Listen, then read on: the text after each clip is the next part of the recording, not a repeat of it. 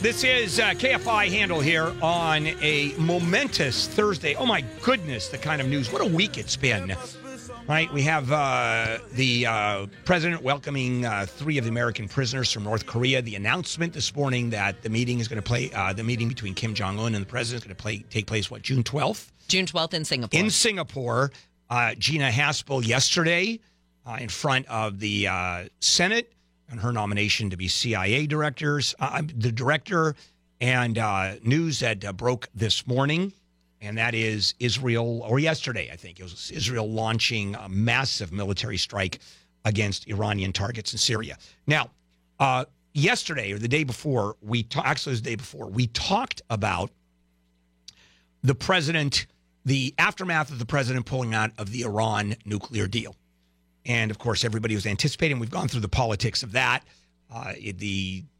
Our allies in Europe said, please don't, please don't. You had Angela Merkel coming to the United States. You had Macron, who actually was the poster boy of the European Union, begging Donald Trump not to get out of the deal. Donald Trump, of course, from the day he started campaigning, talked about how the Iran nuclear deal was just a piece of crap and it's one of the worst deals ever. Couldn't agree more. He's right about that. But the Europeans, and at that time, President Obama said, hey, this is the best we can do. And so what Iran has done is, from the most part, is adhere to the treaty or adhere to the agreement. Okay. And the president says, we don't care. It was such a bad deal. We're out. And then there's a lot of politics. Abrogating agreements, trust. Is Kim Jong-un going to trust the president because he's willing to undo any kind of a deal? So anyways, there is all of that. We've gone through it, and we probably will again as the story pans out. However, two countries backed President Trump. And I mean really backed President Trump. Certainly Israel, and Saudi Arabia did too. It's because Saudi Arabia is genuinely frightened of what Iran wants to do. And should be, because Iran certainly wants a theocracy over that entire Middle East where it's going to implant its own brand of Islam. Not interested in anybody else's. I mean, that's what happens in that part of the world. They're kind of nuts when it comes to religion. Really, Handel? Yeah, really. And so Israel comes out and backs the president after Netanyahu, the prime minister, has been begging the United States to get out of that deal. As a matter of fact, that's one of the reasons Netanyahu hated Barack Obama, was because, number one, he cut the deal in the first place. And number two, Barack Obama wanted to be more neutral. The United States considers itself as a neutral party, as a peace broker in Israel, between the Palestinians and Israelis. Let me tell you what a neutral power is in that part of the world when it comes to the Palestinians and the United States. We back up Israel. We give them arms. We loan them money. We share all the intelligence in the world. We're best friends. We're family members, but we're neutral. And the Palestinians are going, what are you talking about? You're going to broker a peace? Are you crazy? So Netanyahu, because Barack Obama wouldn't go in that direction, Netanyahu hates Barack Obama. I mean, that was probably the worst relations between a president and a prime minister of Israel in years. Okay, this is all as a setup to what's going on. I'm just going to give you a lot of backstory. So the president bails out of the Iran nuclear deal as against the wishes of everybody else involved. And we're talking all of the European Union, China, and the United States is part of it. Russia's part of it. And it turns out that Israel says, good. It's something we've been pushing for. Now, Iran, of course, goes berserk. Although, I have to tell you, at this point, Rouhani, the president, didn't even say, that's it. We're going balls to the wall. The deal is off. We are now moving forward full blast with our military, with our nuclear military program. He didn't do that. He says, we're still going to keep the deal open because we have to figure out what the rest of the world, rest of Europe's going to do with the other signatories. So, what did I say 3 days ago? That even though the Iranians are pissed off at the United States, of course, because it's the United States that abrogated, and what Israel did is, thank goodness you abrogated, who was going to get hit by Iran? It's going to be Israel. Israel is going to get hit. Like I talked about the first Gulf War, Israel had nothing to do with that war, stayed out of it, and at the same time, Israel got hit first thing The first missiles went into Israel. Now, that's exactly what happened. Is Israel, other than pushing the president, and by the way, how much influence do you think Israel has on a Donald Trump? How much influence do you think anybody has on a Donald Trump? Now, there are plenty of very powerful Jewish interests in the United States. When people say, oh, the Jewish lobby is the most powerful lobby in the country, all the people that are anti-Israel and I'll even say the anti-Semites go beyond that, although anti-Israel doesn't necessarily mean anti-Semitic, who have always said one of the most powerful lobbies in the United States is the Jewish lobby. They're right. They're absolutely right. It's a powerful, powerful lobby. And they are, so you would think they have a lot of influence, and they do, on administrations other than Donald Trump's. No one influences Donald Trump. So what do the Iranians do? Well, Iran has, in Syria, it's basically preempted Syria. Iran has come in. It's a proxy war. And if you look at the military installations, especially in the northern part of Syria, they're all Iranian. They're run by Iranians. The military, the installations were given to Syria or placed there by the Iranians. Effectively, it's the Iranian army that's there without it being the country of Iran, and that's in quotes. And so they unload the missiles.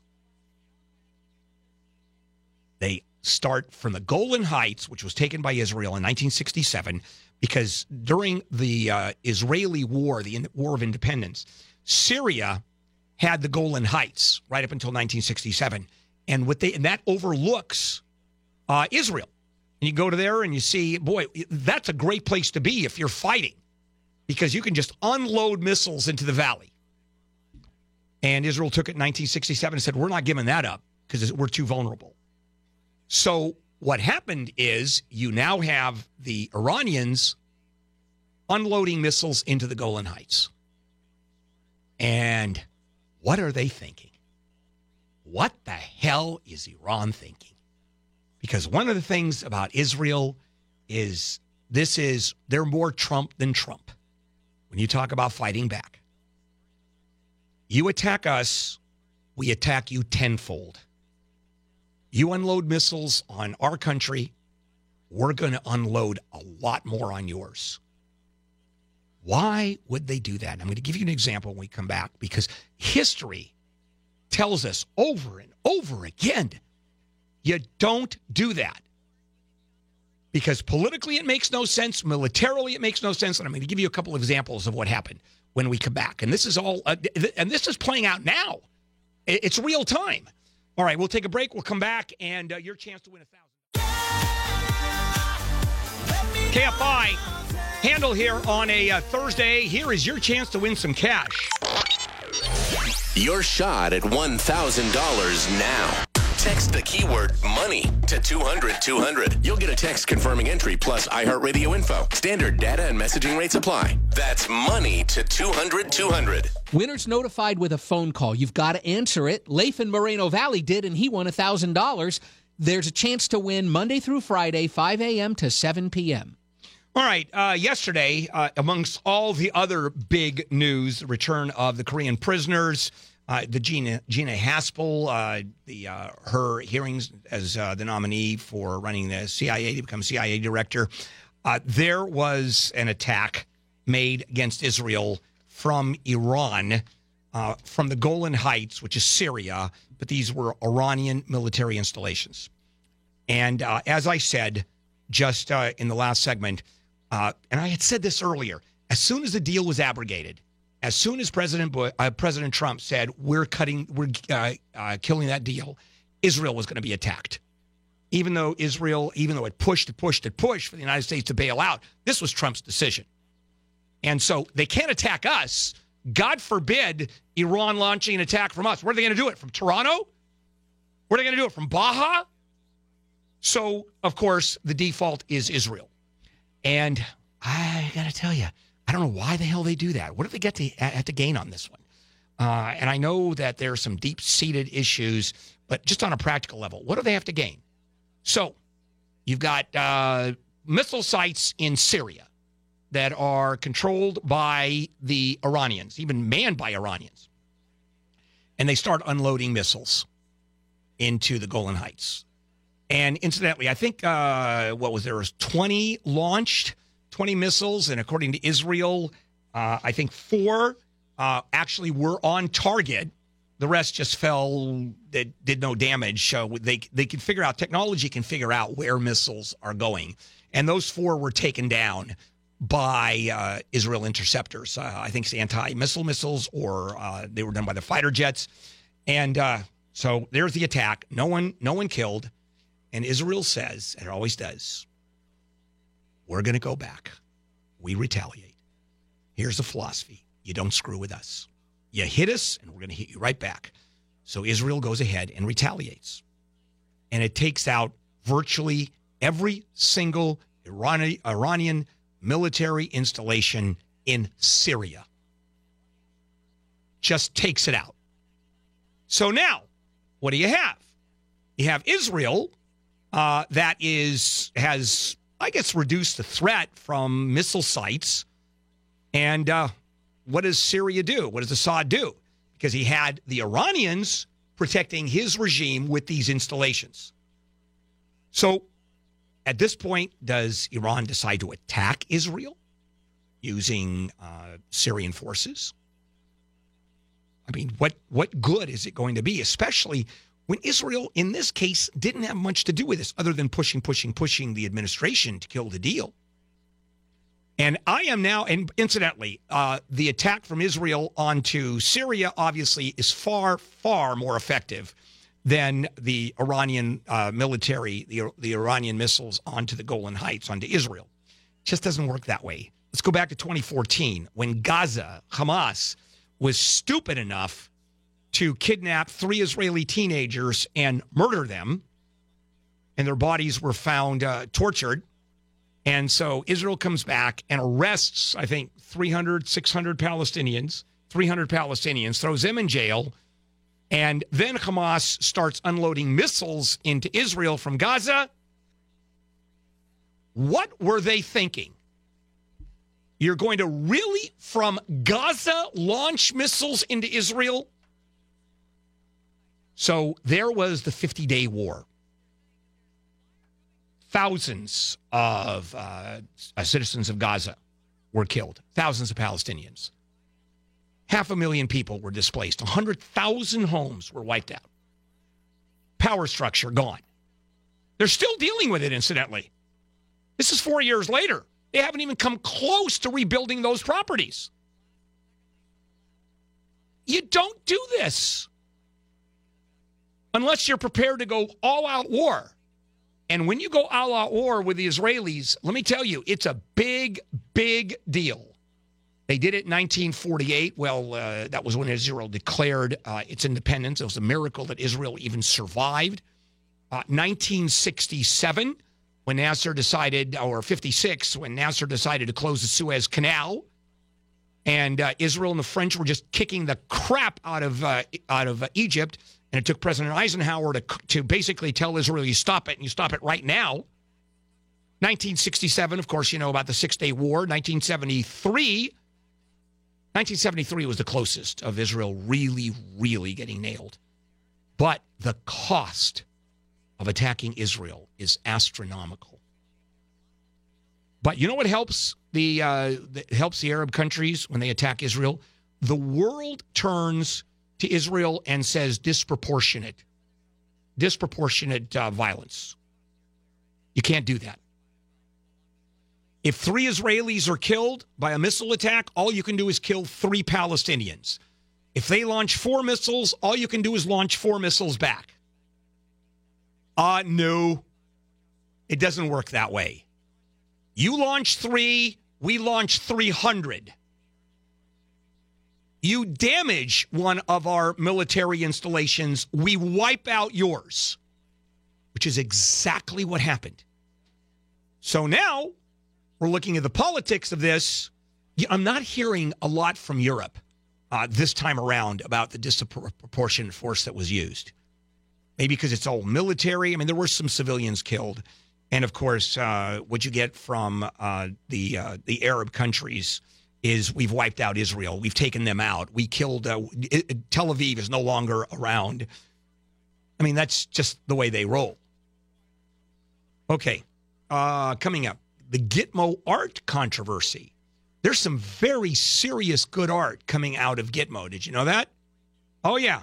In the United States, the Pentagon is not pleased with this at all. And I'll return with that.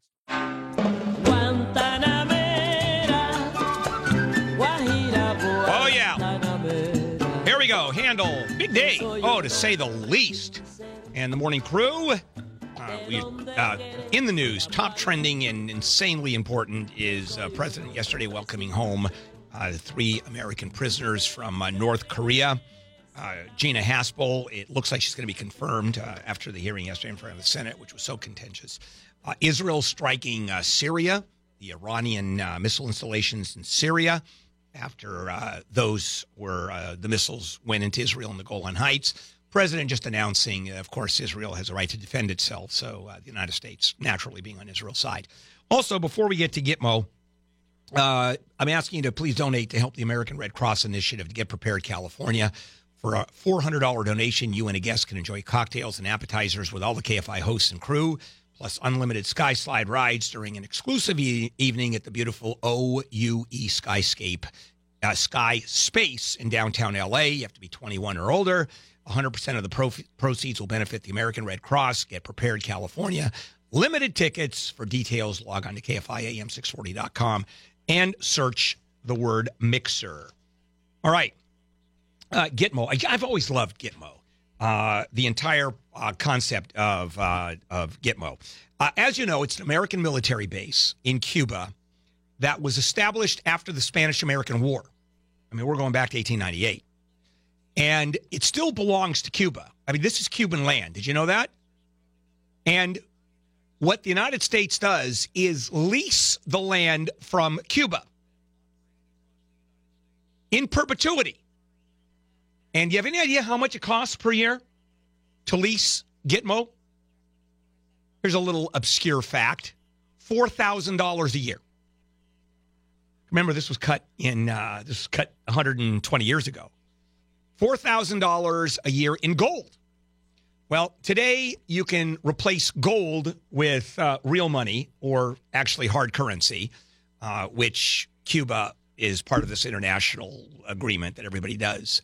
And every year, $4,000 handed to Cuba.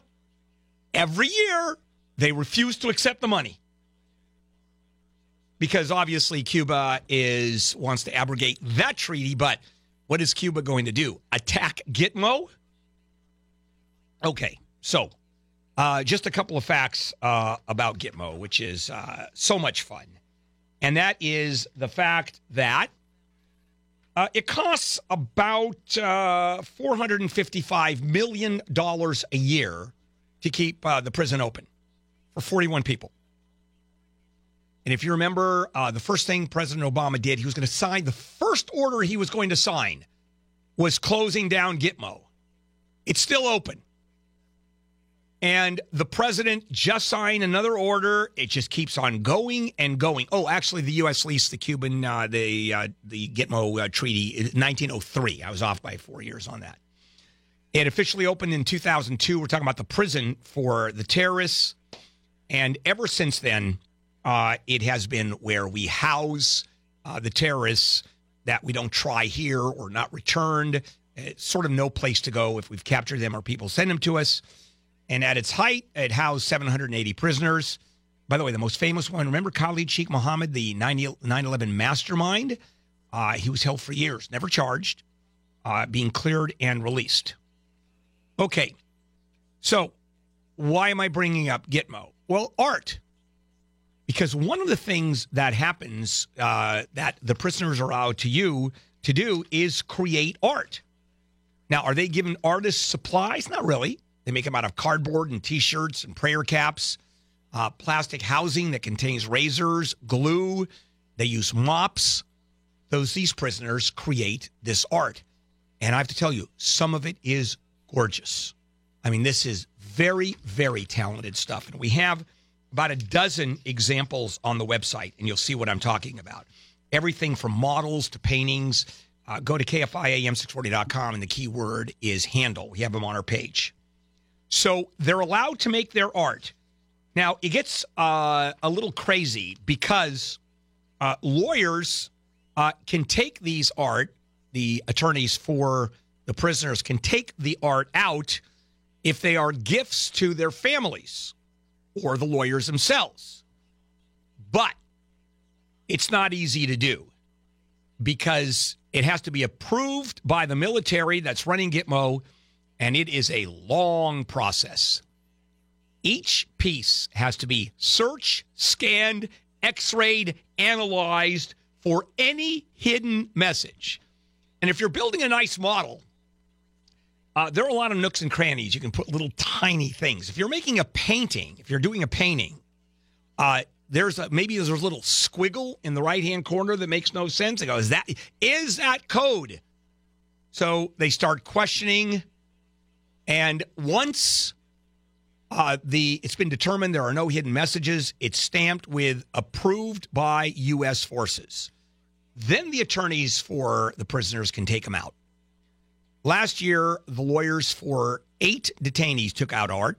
4 have since been cleared, released from Gitmo. 4 still there.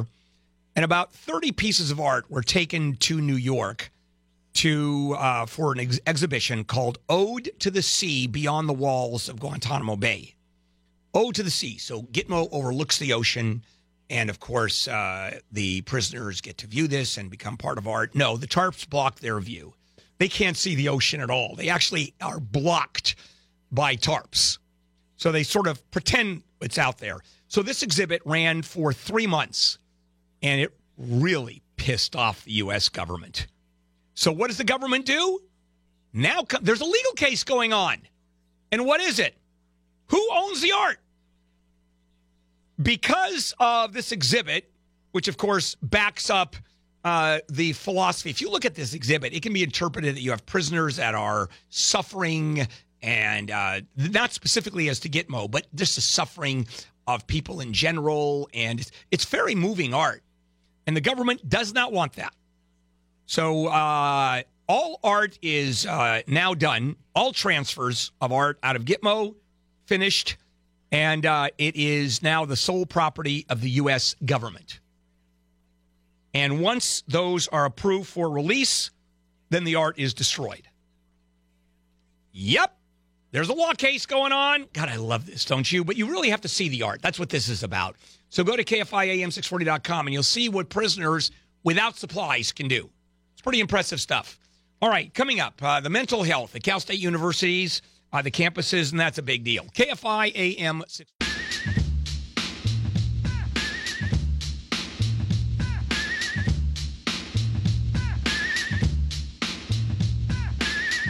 KFI Handel here on a Thursday, May 10th. And as we finish the show, some of the top stories that we are covering, and they're trending like crazy, and of course it's huge. The president welcomed home 3 American prisoners from North Korea. Mike Pompeo is now dealing with our allies in Europe regarding the Israeli planes yesterday bombing the hell out of Iran-linked military facilities in Syria after Israeli positions were attacked. Gina Haspel probably going to be confirmed, virtually yes, as the CIA director. It's just, so much going on. All right.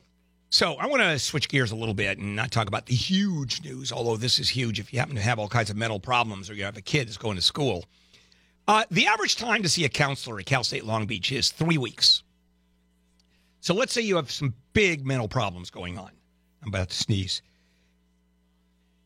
Yes, success. Now, when you need someone very quickly, you want to see a counselor right now. 3 weeks, you have to wait, which can be a long time. Long Beach, by the way, Cal State Long Beach, it's more than double that. All right, so now you're talking 6 weeks. Why is that? Well, because students have a lot of more mental health problems. And why is that? Well, a couple of reasons, I think. First of all, the stigma of mental illness or emotional problems has, for the most part, gone away. I mean, we all admit that we're all crazy, and it's fine. Also, it's much, much more difficult to be a student now than it was when I was in school. The costs weren't astronomical. You didn't go into debt. It would take you half a lifetime to pay it off. It wasn't as competitive. I mean, today it's crazy competitive. It's people start with their kids in kindergarten. Literally, when my kids were in kindergarten and we with a bunch of other parents were looking for school, one of the factors the parents were considering was how academic is kindergarten or preschool in terms of preparing kids for college. What, 5-year-olds? Yes. They're that crazy. So when you look at all of this, universities across the country have, of course, had an increase in the need for mental health facilities. And while they're increasing, ain't keeping up. It really doesn't keep up. So how do you fix that? Well, back we go to we've got to spend some more money. Got to figure out how to pay for it, because that's always the magic. And this is California, where you have the legislature. And when any of them die, any of these Democrats die, the tombstone is going to read, "I've never met a tax program I didn't like." So what do they want to do? They want to add more counselors. There's a bill in the works, by the way, SB 968, winding its way through the state Senate, and then it goes over to the Assembly. And would require all California state university and community colleges, the campuses, to have a ratio of one mental health professional for every 1,500 students. Long Beach is double that. Other campuses are more than that. So, I mean, everybody's thrilled. No question about it. It went through the committee unanimously, but that's the Mental Health Committee. See, now it goes to the Ways and Means Committee. And then Ways and Means Committee, they're the ones that figure out how to pay for all this, which is, incidentally, if you're chair of the Ways and Means Committee, that's probably, other than Speaker, is probably, or President Pro Tem of the Senate, we're talking California now, is probably the second most powerful position of any legislature in the state, because that committee controls the money. And the committee chair controls the committee.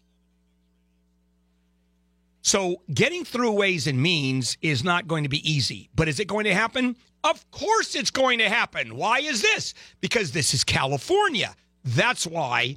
And the programs, I don't even know if those stats. So Alex, we should look that up.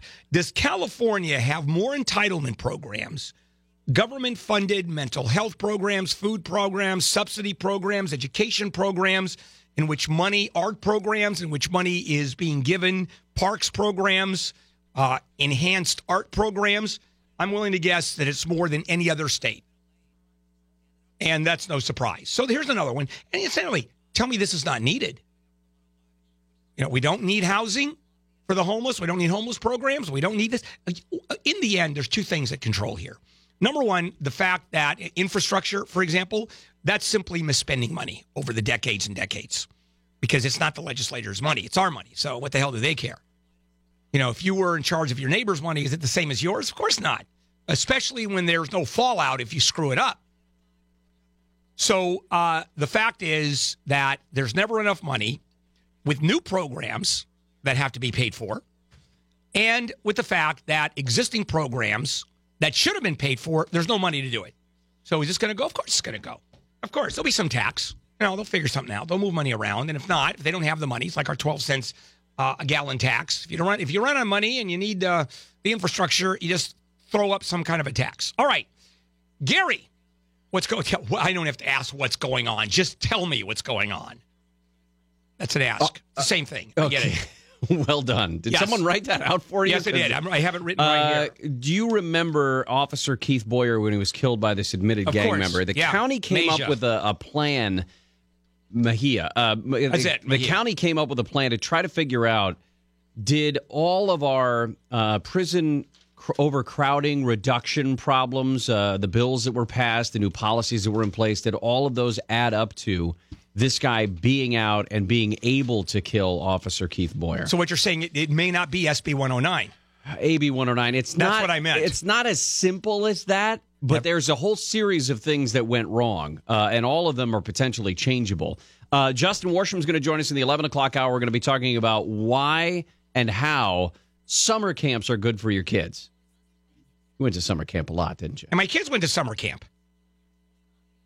Yeah, it wasn't good for them. And then they came back a mess. This new trend of Grammy and Pop Pop taking over their kids, their grandkids, having to basically adopt them or foster them because of the huge opioid epidemic that's got us in its grip. All right, a lot going on with Gary and Shannon. Also, it is Handel on the Law Day, and I'm taking legal questions off the air for future broadcasts starting in just a moment. I'll do it for an hour.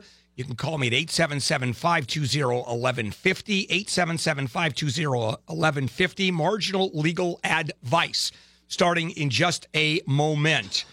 Oh, good sneeze. Good cough. Thank you. Sneeze, cough, whatever. Maeja, not Mejia, right? Mejia. Yeah, him too. All three of them. You've lived in Southern California. I know, you I just can't speak Portuguese. That's not Spanish. Because, wait a second. In Portuguese, you know how that would be pronounced? Mejia. Maeja. If you ask him in Portuguese. I'm just telling no. The J's are pronounced J's. It's a soft J. I'll give you Portuguese lessons later on. Thank God. All right. Well, bon dia. Gary and Shannon coming up. Have a bueno show. Thank you, sir. KFI AM 640.